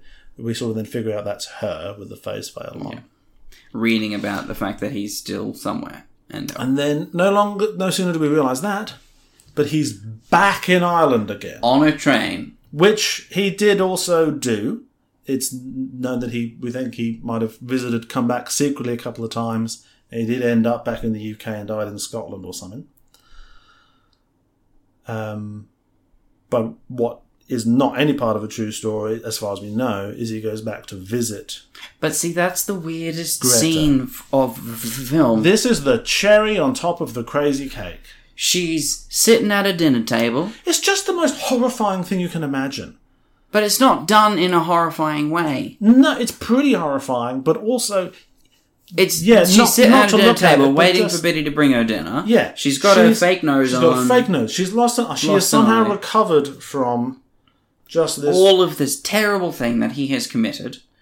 And at night in the rain, he creeps up behind her. Taps on the window real gently with one finger. It's just tick, tick, tick, tick. And she has to turn around and see him there. Yeah. So I'd die. I'd die immediately. I would That's the first dematerialise. sort of believable acting where she goes, Yeah. and then runs and gets a gun, Thank you. comes to the front door, opens the front door. I like that though. She's learning. She's going learning. straight. She's stepping up in the world. She's like, I'm getting a shotgun. I'm having it nearby. So she Forever. gets to the front door. They have a chat. Yeah. So Basically, she shoots once, gets his head. yeah. So hang on, because Is there more? Is Yeah, there so- more? Oh, well, actually, before he even gets to her house, there's a whole scene where he's on a train Yeah. talking to some Irish woman and he makes out with her for a Yeah, bit. well, she says, I'd never, I'd die if I didn't kiss you at least once. Yeah. Is... The Because... fact that he has this incredible sort of sexual magnetism is the one thing the film has definitely communicated. It's the one thing we definitely don't need an extra scene of. Like, give us a scene with any part of his journey to or from America or in court or anything. Why write this Because this would completely have been cheaper. additional? Yeah, I guess. I'm not saying go to America. I'm just anyway. So she comes back. She says, "Go back to hell," and he says, "I can't. I'm in it." Which okay, and this is And I feel like now he's being a different character, sort of, again. Like, this is sort of presenting a version of him which you could potentially interpret as being a sort of the deeper underlying version. The real him. Yeah, if you want to be really generous. Yeah. He goes, I'm a hero. Isn't that comical? Because he's sort of famous now for what he did to her. Yeah. Then she shoots him. Once, and she grazes his head.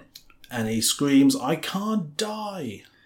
And then he runs away about 20 meters. And he goes, you probably can't hit me from there. What are you going to do if you shoot again? And then he comes closer. Yeah. Why does he do that? Why is he there? What's he doing? What does he want from her? It makes no What does sense. he- He and then- goes away. and then You she- can't shoot me back here. But he comes back. And then she shoots him again, Yep. but he still doesn't die. No, and she And reloads as he leaves. And he leaves. And that's the film. There's some... The music is good in that scene. I'll say that. Okay, cool. There's sort of haunting, I presume, Irish choral music. Cool. And it's quite nice. Cool. Didn't think about that. I was It just affected interested me. with the shitty fucking scene that they put as their final scene of the film. Then Biddy is playing some music on a gramophone, and her and Greta, finally cementing Sam's theory, do ballroom dancing together in the courtyard of the house to this sort of haunting, creepy gramophone music Yeah, but she's got the veil on. with the veil on, which at this point to me made it feel like a sort of surreal... I don't know why Clockwork Orange came into my head, where there's something almost sort of post-apocalyptic about the vibe of this whole thing now, where everything's happening is just so... It has the trappings of sort of prestige and class and sort of culture from the past, but is being presented in a kind of twisted and sort of pain-filled way. So anyway, I just thought of Clockwork Orange. And then we get credits about what happened to them afterwards. Yeah. Which I thought that's the first idea I got that it was based on a true story, so I didn't look it up. I think it's And I said thought- at the start. I thought they were doing the Unbreakable thing. It doesn't say it's a true story Oh, okay. at any point. Which would have been really helpful. My vibe from the whole film Yeah, man, what's your vibe? Hit me with that vibe. is that they've gone, this is a very intense story. We should tell it as true as we can. And failed miserably from the get-go. But there's... So that's People the need thing. to know this story. What's a true story is that Daniel Craig's character was a real bloke who did that and escaped prison twice, went to America, couldn't get extradited back.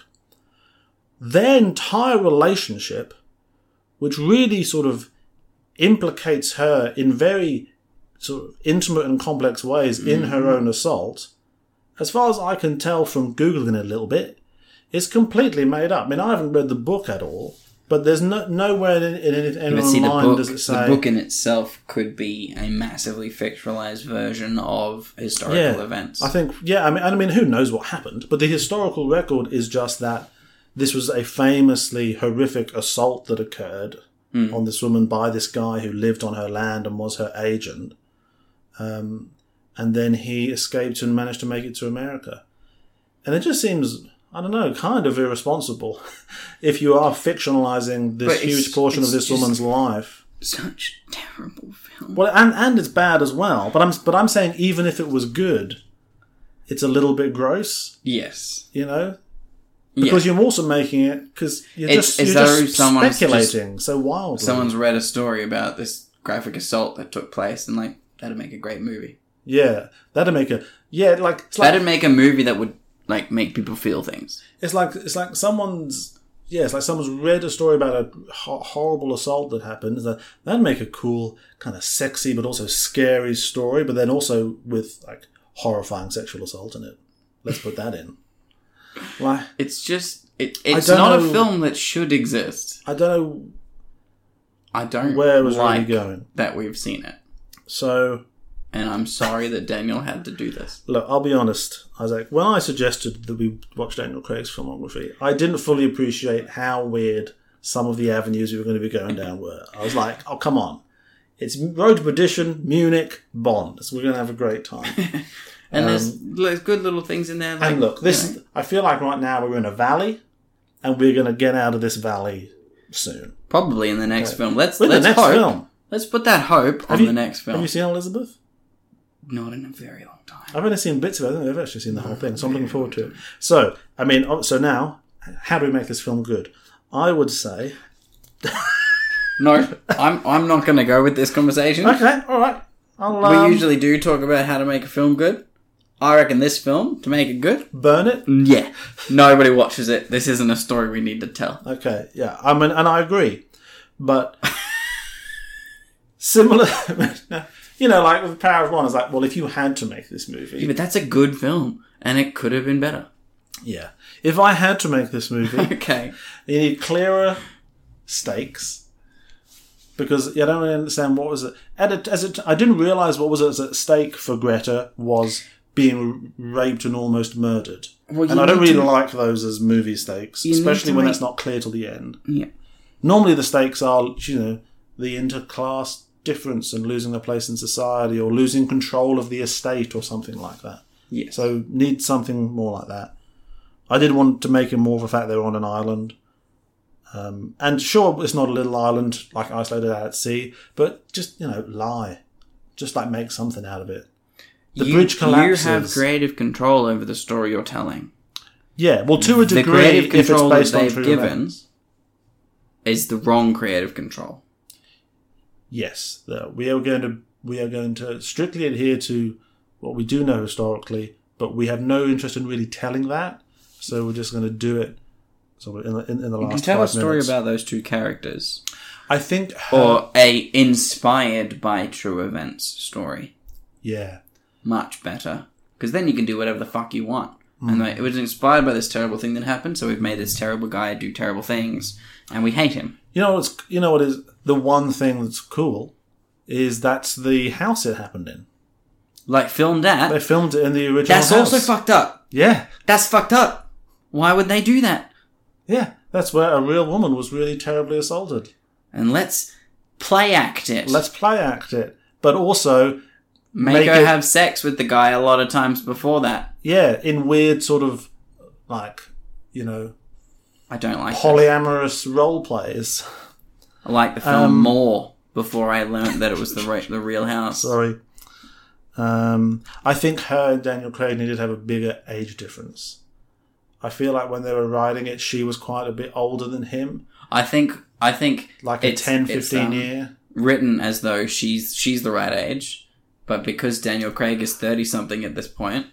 I don't feel like even she's the right age, because how old would she have been? I feel like she needs to be... Well, I think she's the right age, but he's way too old. He needs to be like a 22-year-old. Yeah, she's like 38, 39. I feel like she needs to be late 40s. Well, I reckon more late 30s, early 40s, and he be 20, 22. Yeah. Psychopath. Because then... Played by Daniel Craig. Because then her character is more, I've separated from my husband, maybe my life is kind of over now, and then he's giving her the new lease on life, like that whole... Yeah, but then you'd still have to have Isn't Daniel that what those Craig in books the are film, always and I like? don't want Daniel Craig to be sullied by this You know film. those sexy books where the guy's ripping his shirt off? I feel there's a lot of Mum's that. Horny Books. Yeah, I feel like that.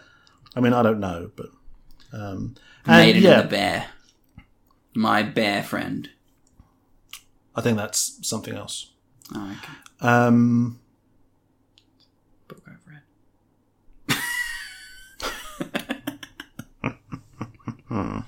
And yeah, my only other note was it makes more sense as a porn.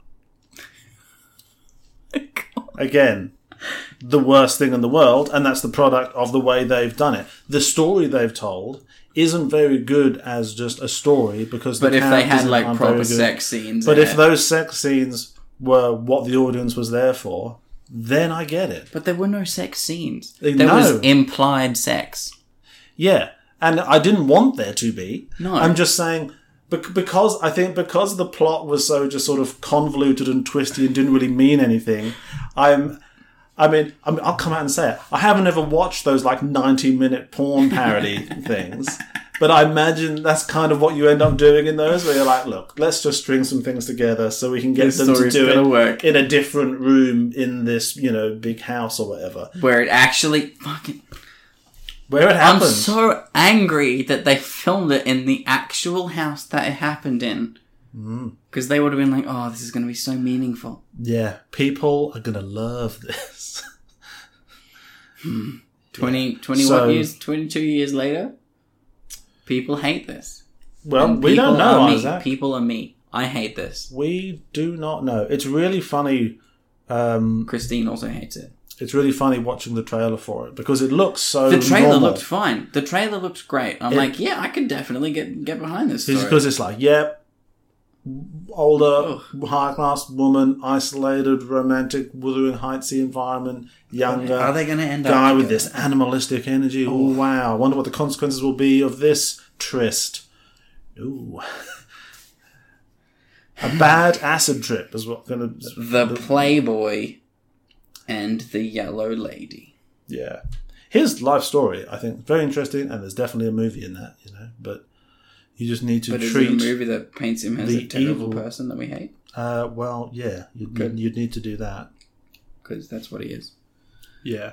So, But, he'd be the main character in kind of like a There Will Be Blood kind of way, And it wouldn't be about sex the whole time. It would be about the sort of politics of the time, and it'd be about the IRA and like Irish, British, American relations, and he is like a cipher through that sort of catalyzes a lot of these things, and so you see the time through this evil person, and you're not justifying his actions. could there be a movie that just shows the time without even needing to involve this evil person and this evil act that we don't need to know about?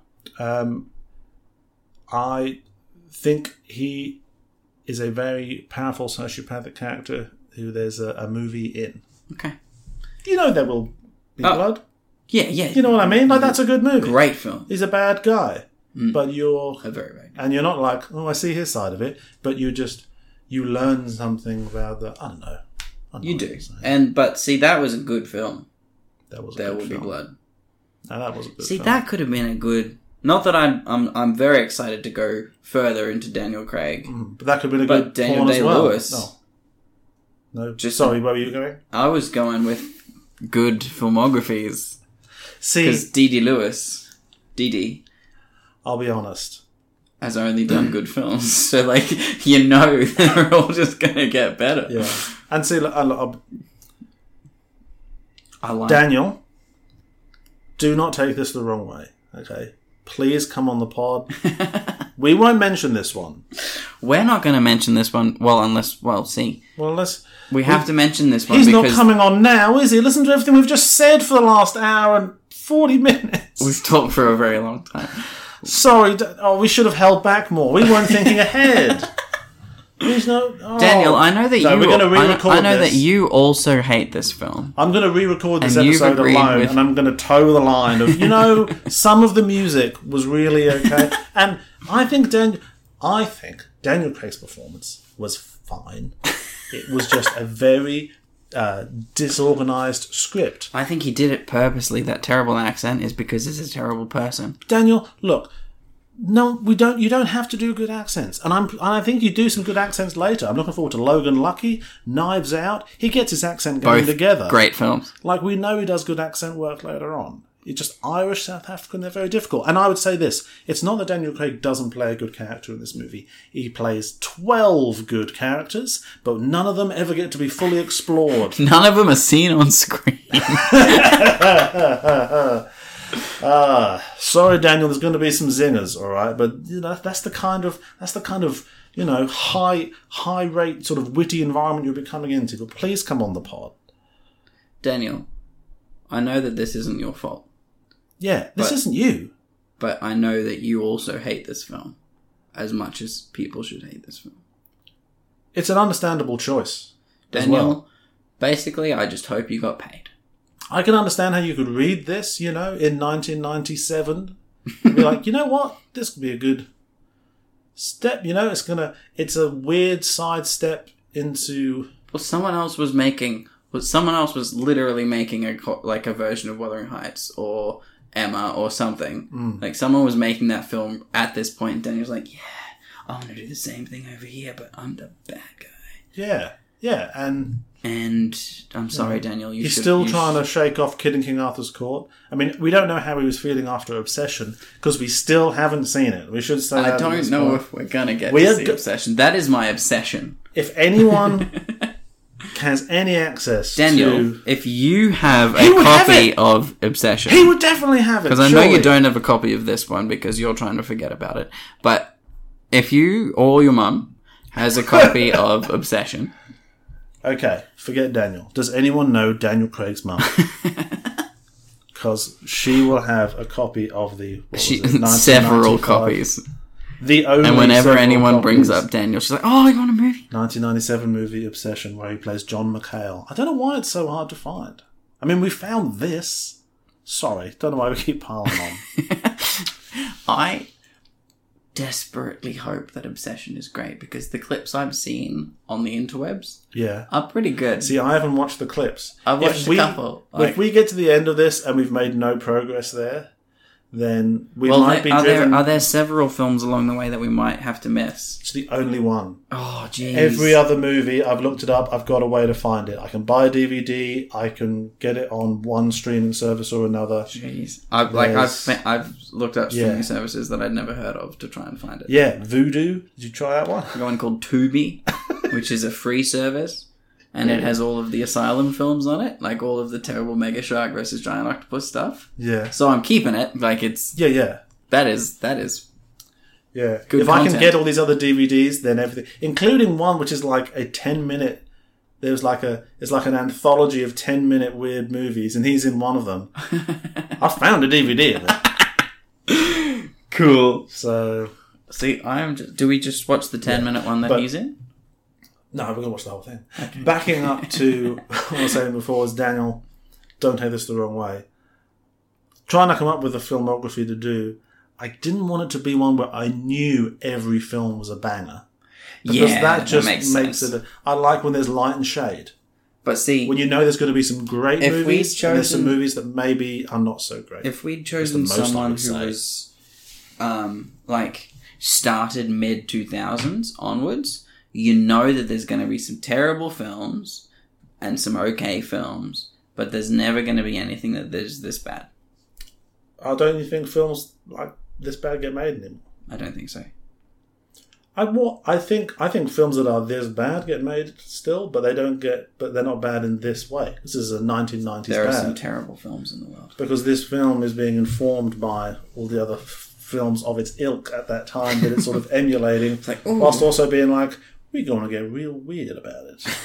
And we're going to succeed. Yeah. On the list of 2 films thus far, Okay, so we've only got 3. the best Daniel Craig film that we've ever seen is The Power is of The One. Power of One. What's the second best Daniel The Craig second best film? Daniel Craig film that we've ever seen was Yeah. called A Kid in King Arthur's Court. You think so? I know so. But you can disagree with I guess, yeah, can we have different lists? We'd have to have different lists. we'll end up with different There's lists no because way. I know that your opinion on Casino Royale may be different than mine. There's no way we're going to agree on, 38 films. See, So, in starting this, I haven't even seen all of them yet, but I know Casino Royale is the best one. okay, alright. And we won't get there for weeks. No. For weeks. Can this feel like a Probably futile months. Probably months. But We will not stop until coronavirus is defeated. you mentioned it, Sam. This is our hunger strike. Daniel? Since we're being flippant about very important things that have happened in history, This is how I I'm sorry. I'm sorry. I'm just in a weird mood. I don't We've know. talked about this film. I don't know if... Because I really didn't like A Kid in King Arthur's Court. Yeah, but did you not like it as much as you not liked this film? I don't know. I mean, I watched it twice. Oh, you did. There's some nice music in it. I think I hated A Kid in King Arthur's Court more. Is it because it's childish? Partly that, yeah. I think I have less... But could you hate this because you Affinity can for- tell that it's been directed and written by someone who was a child? There is also something more, morally wrong about this one. Yeah. At least A Kid in King Arthur's Court is entirely fictional. A Kid in King Arthur's Court is, morally neutral. So it has that going for it. Production value is probably the same. Uh, I think they would have spent more money on a kid in King Arthur's Court. And they didn't film that at the house that it took place in. Sorry, I just hate this movie so much.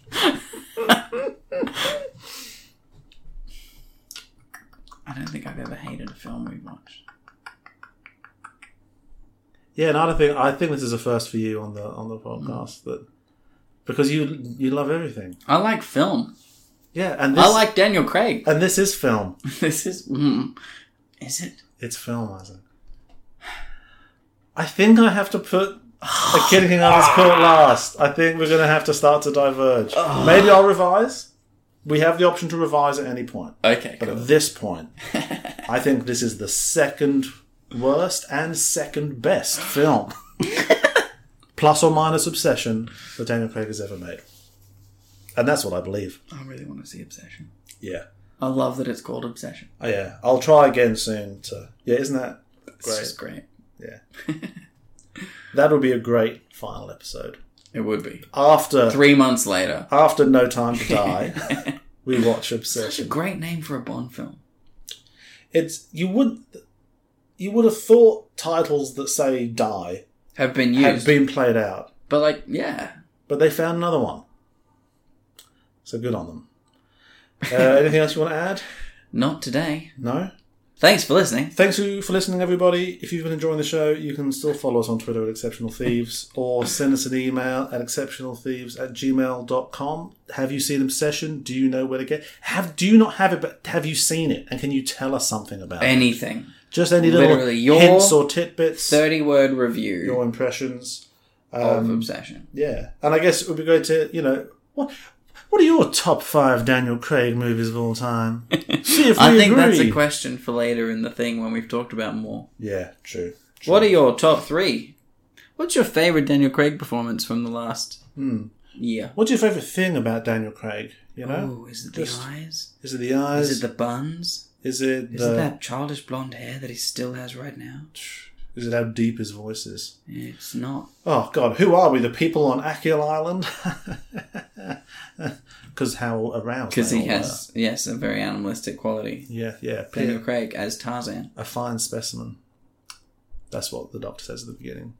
Yeah. Just so many lines. So many lines that we're So not many going to talk good about quotes. ever again. Maybe when I release this episode, I'll just get on Twitter and I'll just keep tweeting lines. Don't do Just to that. unsettle Don't everyone. do that. And everyone's like, what the fuck are you doing? I'm like, it's in quotation marks. It's a With like a quote. timestamp. It's a historical quote It's a from a historical character quote. that really existed. Yeah. This is how he spoke. He was a real person who legitimately did awful things. And this person made up that he also said this weird stuff. Art. #art. Right. Thanks, everyone. Bye.